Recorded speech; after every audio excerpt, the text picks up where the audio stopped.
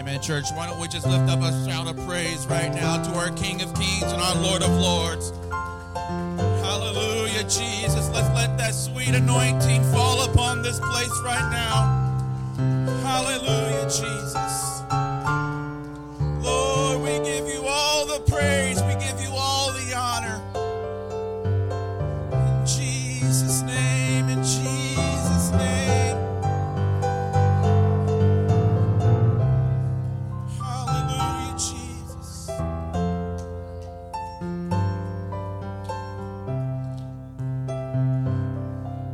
Amen. There is a sweet anointing that is in this place for sure right now. God, we open up ourselves to you, Jesus. Have your way in our lives. Have your way right now, Jesus. Hallelujah, Jesus. Hallelujah, God. Amen, church. I think it'd be appropriate right now if we just give a shout of praise one more time. Hallelujah, Jesus. Hallelujah, God. Amen, amen, amen. Amen. It's been asked of me to step out of my comfort zone, and it's crazy how God does that to us sometimes. I mean, believe me, if there's not a computer in front of me, I'm a little out of my comfort zone sometimes. But it's been asked of me to preach the word, and I told Brother Zach, I don't know if it's going to be preached, more or less it's treach, but we'll see how we go. I figured we get down here. Thank you. Figured we get down here, get personal. I like getting personal. You know, I'm not, get to the nitty gritty, right? Amen. If you'll turn your word with me to Deuteronomy chapter 24. I will be cognizant of the time. Some people have briskets on the smoker, maybe. Some people maybe have a parade to get to. Find you a good spot, maybe get you some candy.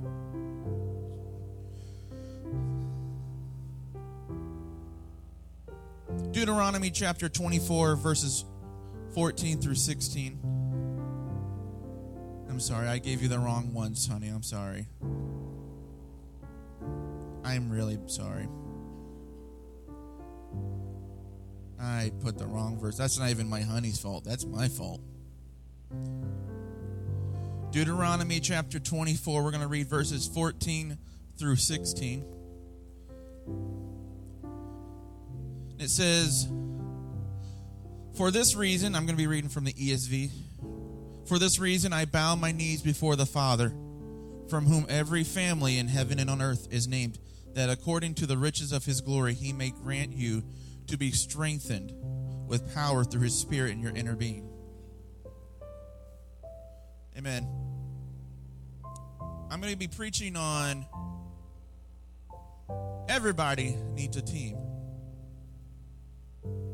Amen. You may be seated as long as you promise to treach with me. So I started off by Thursday. I was talking to my buddy at work. He goes, "I really should have taken Tuesday off instead of Friday." He was off Friday. He got an extended weekend. I said, "Dude, I wish I had Friday and Tuesday off." I don't know. I just need that mental break sometimes. I've only been back for a month, but that mental break is really Amen. But I started looking up, why do we celebrate Labor Day? And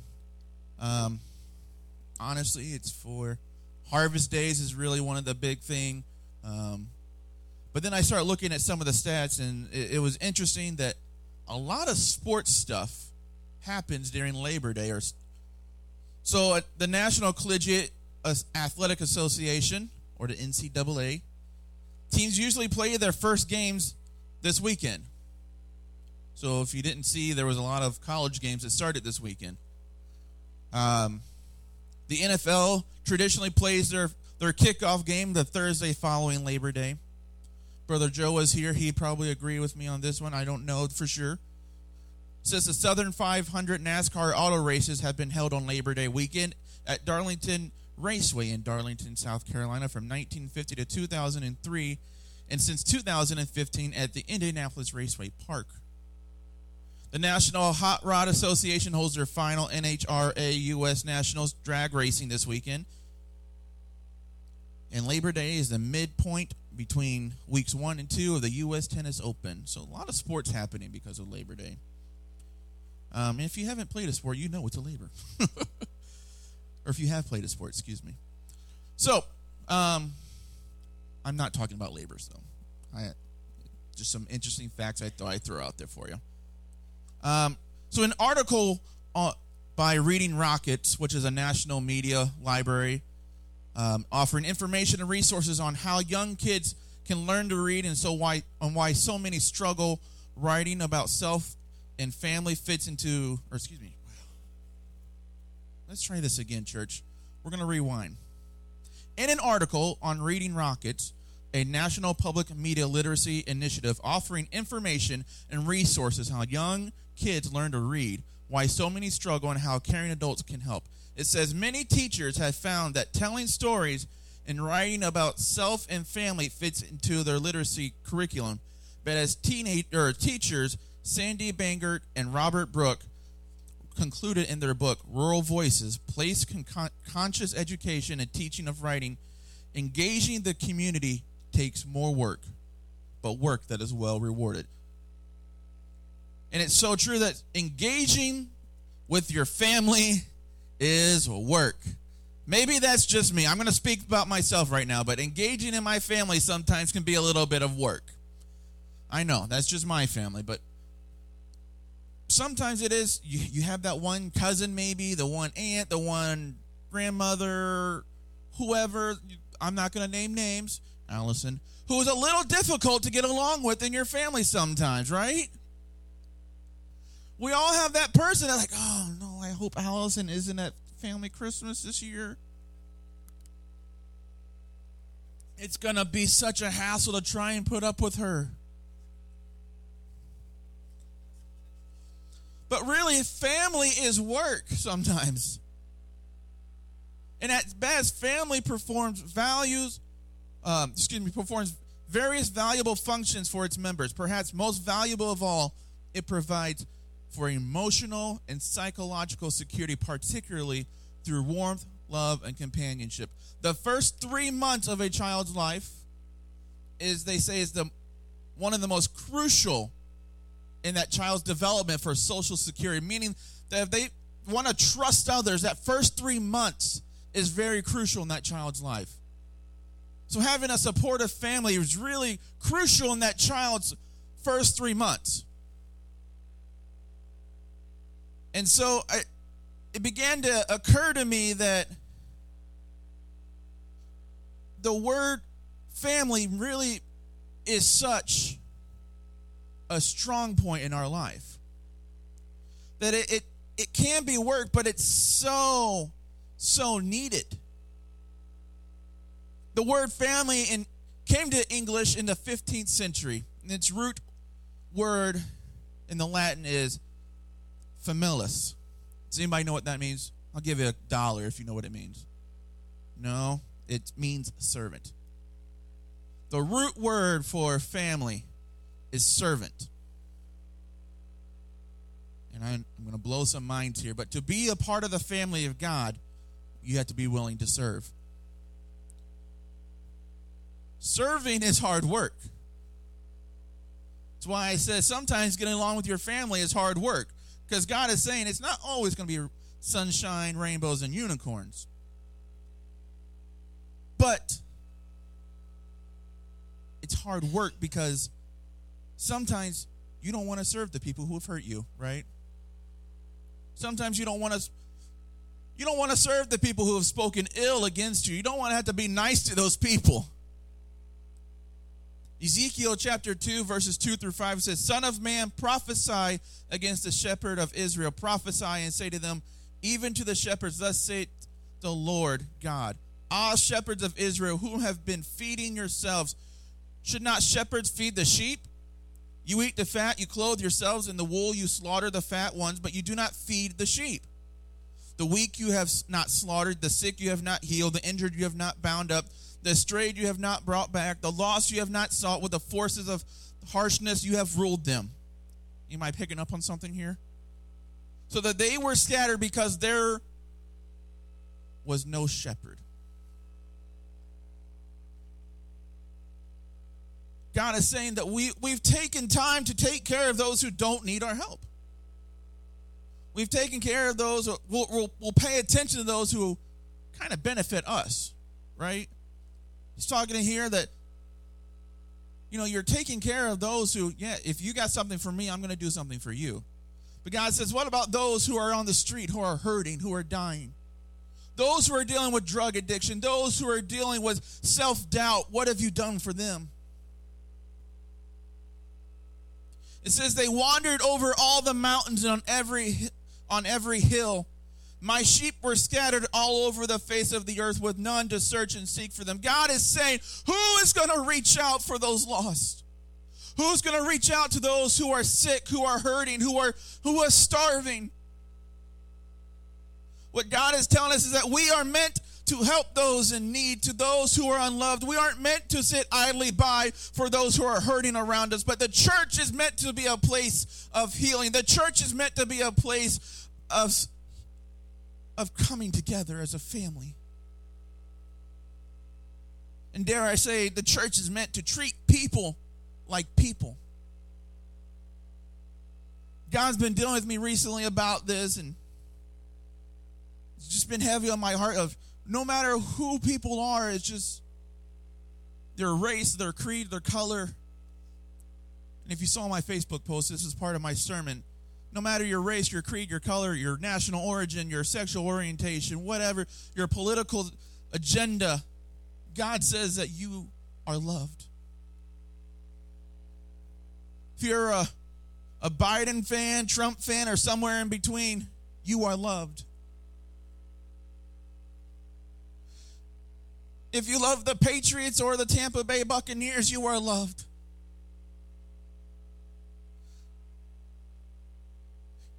So even if you love men or women, church, you are still loved. Whether you side with so-and-so on different situations in your life, God says no matter what you have gone through, no matter what you do, you are deserving of my love. 1 John 4:17 through 21, it says, Beloved, let us love one another. For love is from God, and whoever loves has been born of God and knows God. Anyone who does not love does not know God, because God is love. In this, the love of God was made manifest among us, that God sent his only Son into the world so that we may live through him. In this is love. Not that we have loved God, but that he loved us and sent his Son to the propitiation for our sins. Beloved, if God so loved us, we also ought to love one another. In Matthew 22:36 through 39, it says, Teacher, what is the great commandment in the law? And Jesus said to him, You shall love your God with all your heart, with all your soul, and all your mind. This is the greatest and the first commandment. And second is like it, you shall love your neighbor as yourself. And what's interesting to me is when you put those together, it's kind of like the second is also like a subheading of the first one. It's like 1A and 1B. Because it says in 1 John, anyone who does not love does not know God. If you don't love the person who's sitting next to you, you don't love God. And God's saying the greatest commandment is to love God. So if you're not loving your neighbor, are you truly loving God? We find ourselves, we want to be after the will of God, but how are we treating those around us? How are we treating the poor on the street, those who are hurting, who are lost? Our own earthly family members, how do we treat them? God says, if you can't love them, you can't love me. So how can you love God if you don't love your family, your church, or your community? James 1:26-27, it says, if anyone thinks he is religious and does not bridle his tongue but deceives his heart, this person's religion is worthless. It says, religion that is pure and undefiled before God the Father is this. This is the part I want to hone in on. It's to visit the orphans and the widows in their affliction, and to keep oneself abstained from this world. To visit the orphans and the widows, church. It means for those who are hurting, those who are fatherless or don't have a family, right? Anybody ever felt like that in their life where you were all alone? Wouldn't it have been nice to have someone there to pick you up? Church, you're called to be that for someone. If you know someone's hurting, the Word of God says you are there for them. God says, if you love me, you're going to be there for someone else. Matthew 9:32-38, and as they were going away, behold, a demon-oppressed man who was mute was brought to him. And when the demon had been cast out, the mute man spoke. And the crowds marveled, saying, never was anything like this seen in Israel. But the Pharisees said, he cast out demons by the prince of demons. And Jesus went throughout all the cities and villages, teaching in their synagogues, proclaiming the gospel of the kingdom, and healing every disease and every affliction. And when he saw the crowds, he had compassion for them, because they were harassed and helpless, like sheep without a shepherd. Then he said to his disciples, the harvest is plentiful, but the laborers are few. Therefore, pray earnestly to the Lord of the harvest to send out the laborers in his harvest. So much going on in this scripture right here. And really what I'm focusing on right now is the mute man. God says, if you're going to go to those who can't speak for themselves, you're going to be the ones that speaks up for those who are hurting. You're going to be the one who speaks up for those who are dealing with afflictions. God says you are called to help them. And it doesn't say the mute man came to Jesus by himself. It says a demon-oppressed man who was a mute was brought to him. There were friends with him, church. There were people that said, I know a God. I know someone who can help you. And sometimes that's all they're looking for, is someone to say, hey, I can't give you the answers. I can't give you what you're looking for, but I know a place that may be able to help you. I know a God who will offer up healing for you.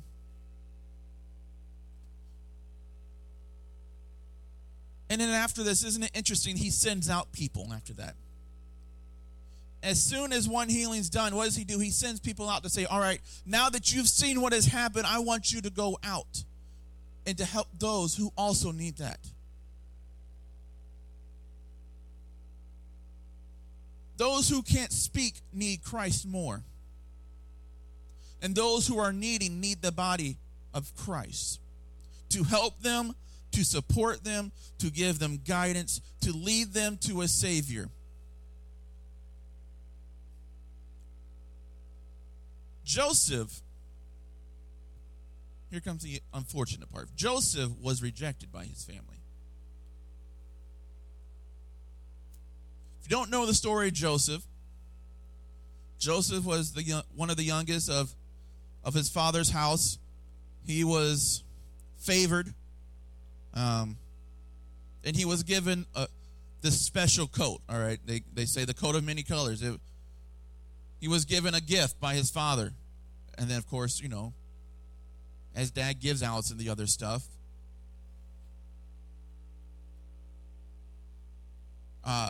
some people maybe get jealous. So what do Joseph's brothers do? Like any normal human being, well, we're going to get rid of him. That makes sense. I'm just going to get rid of Allison. So we find Joseph betrayed by his family. Joseph gets thrown into a pit. They take his favorite coat that he just got from H&M, and they slice it. And they cut it. They pour some ram's blood on it. They sell Joseph into slavery. And then they present Joseph as dead to his father. It's a pretty messed up family. We all thought our families were messed up. All right. You thought your family was hard to love until they sell you into slavery. I think you've got a little one up on them right now. So Joseph finds himself in slavery, eventually finds himself in prison, and through the works of God, he's let out of prison and finds himself to be second in command to Pharaoh. And then Joseph's family, who's from Israel, has a drought, so they come to Egypt to get food. Right? Anybody thinking maybe you would have held a little grudge? Just me? Okay, cool. I'm glad you guys are all the religious people and that I'm telling you, church. This boy would not have held his tongue. I might have had a few choice words for Joseph's family. They probably wouldn't have came out with food. But Joseph forgives them. He says, "You are my family." Because he sees the greater of what God has done for him. And he knows that God says, "You are my family. I'm going to take care of you." That story should tell you this. Sometimes your family is going to hurt you. You may not always agree with someone in the church. You may not agree with everyone who's in your immediate family, but we're going to stick to the church right now. You may not agree with what I'm preaching. You may not agree with everything that pastor preaches or teaches. You may not agree with what your parents say or whatever. Insert whatever. But God says you're going to get hurt. You're human. If you're not human, please don't tell me. Conspiracy theories will go out the window. But we're all human. We're all going to make mistakes in our lives. We're all going to accidentally say the wrong word. Maybe purposely, I don't know. But we're all going to say that one thing that may hurt someone's feelings. We're all going to say that one thing that maybe gets under the skin of someone else. But Joseph had to realize, if you're going to love God, you got to love everyone. You got to be willing to forgive. You got to be willing to say, you know what? What's happened before is in the past. And church, that's the hardest thing sometimes, is saying it's in the past, right? I know, again, I'm going to speak from my own experience. I'm not going to speak for anyone else. But it is hard sometimes to forget that past of people who've hurt you. It's hard to forgive those and forget those of what's happened to you.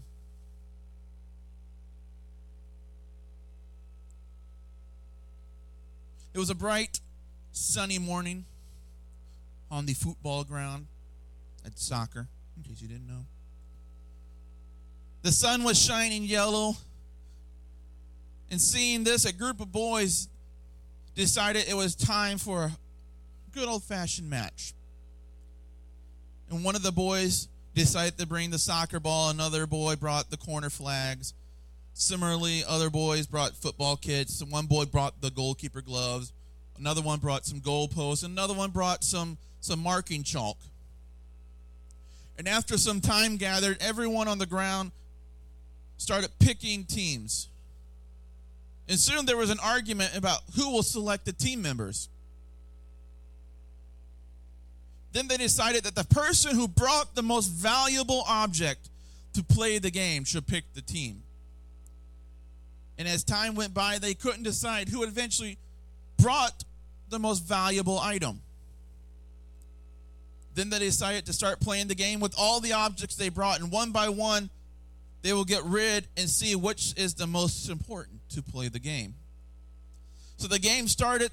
The first thing they got rid of was the whistle, because they thought the referee could shout instead of whistling.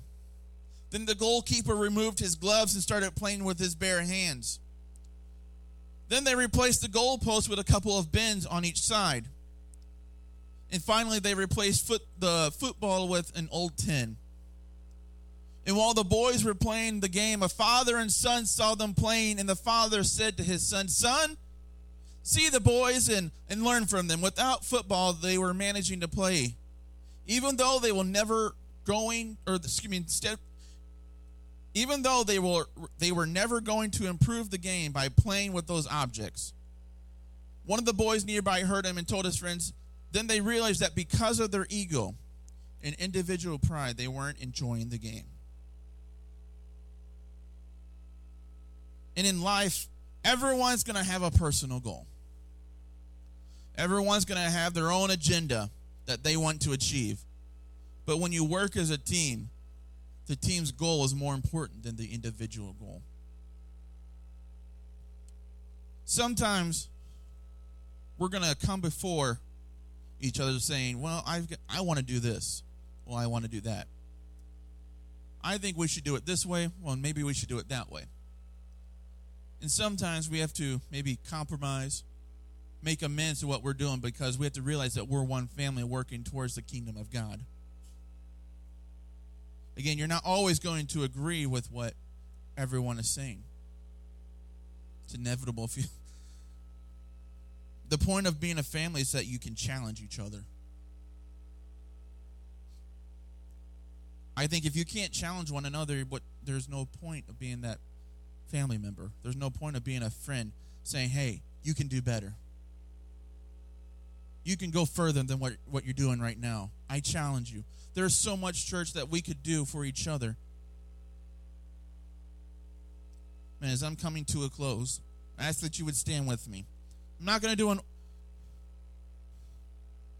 the orthodoxal thing and have you can stay, Sister Sanchez. We're not even going to have an altar call. I kept it short for a reason. Again, people have food, parades to get to, candy to catch. But I want us to do one thing, and one thing only. If it's appropriate, find someone who's next to you where you can lay hands on them and just pray with each other. As we close out this service, I'll give you a few seconds to find someone to pray with. Because, church, we can't do this alone. We can't do this by ourselves. It's a pretty lonely life if you can't do it with someone else. Man, I'm going to lead us in prayer, but let's pray for our brothers or for our sisters. Don't pray for yourself, but let's pray for the person you're standing next to. God, we thank you for allowing us to come together to be family with each other, God. Lord, right now, we offer up our brother or sister in a time of prayer, God. Lord, that we know that in times of trial, in times of situations, God, we can rely on each other and we can rely on our church, Jesus. Lord, we were meant to be there for our family. We're meant to be there in the times that they need us, God. Lord, we know that sometimes it's going to be rough. Sometimes there's going to be situations, Jesus. We may not always agree, God, but God, we know that with you, we love each other. Through you, God, this family will see more than we have ever seen before, God, because through you, there is a greater. Lord God, we thank you for everything you're doing, Jesus. We give you all the praise. We give you all the honor. In Jesus' name. In Jesus' name. In Jesus.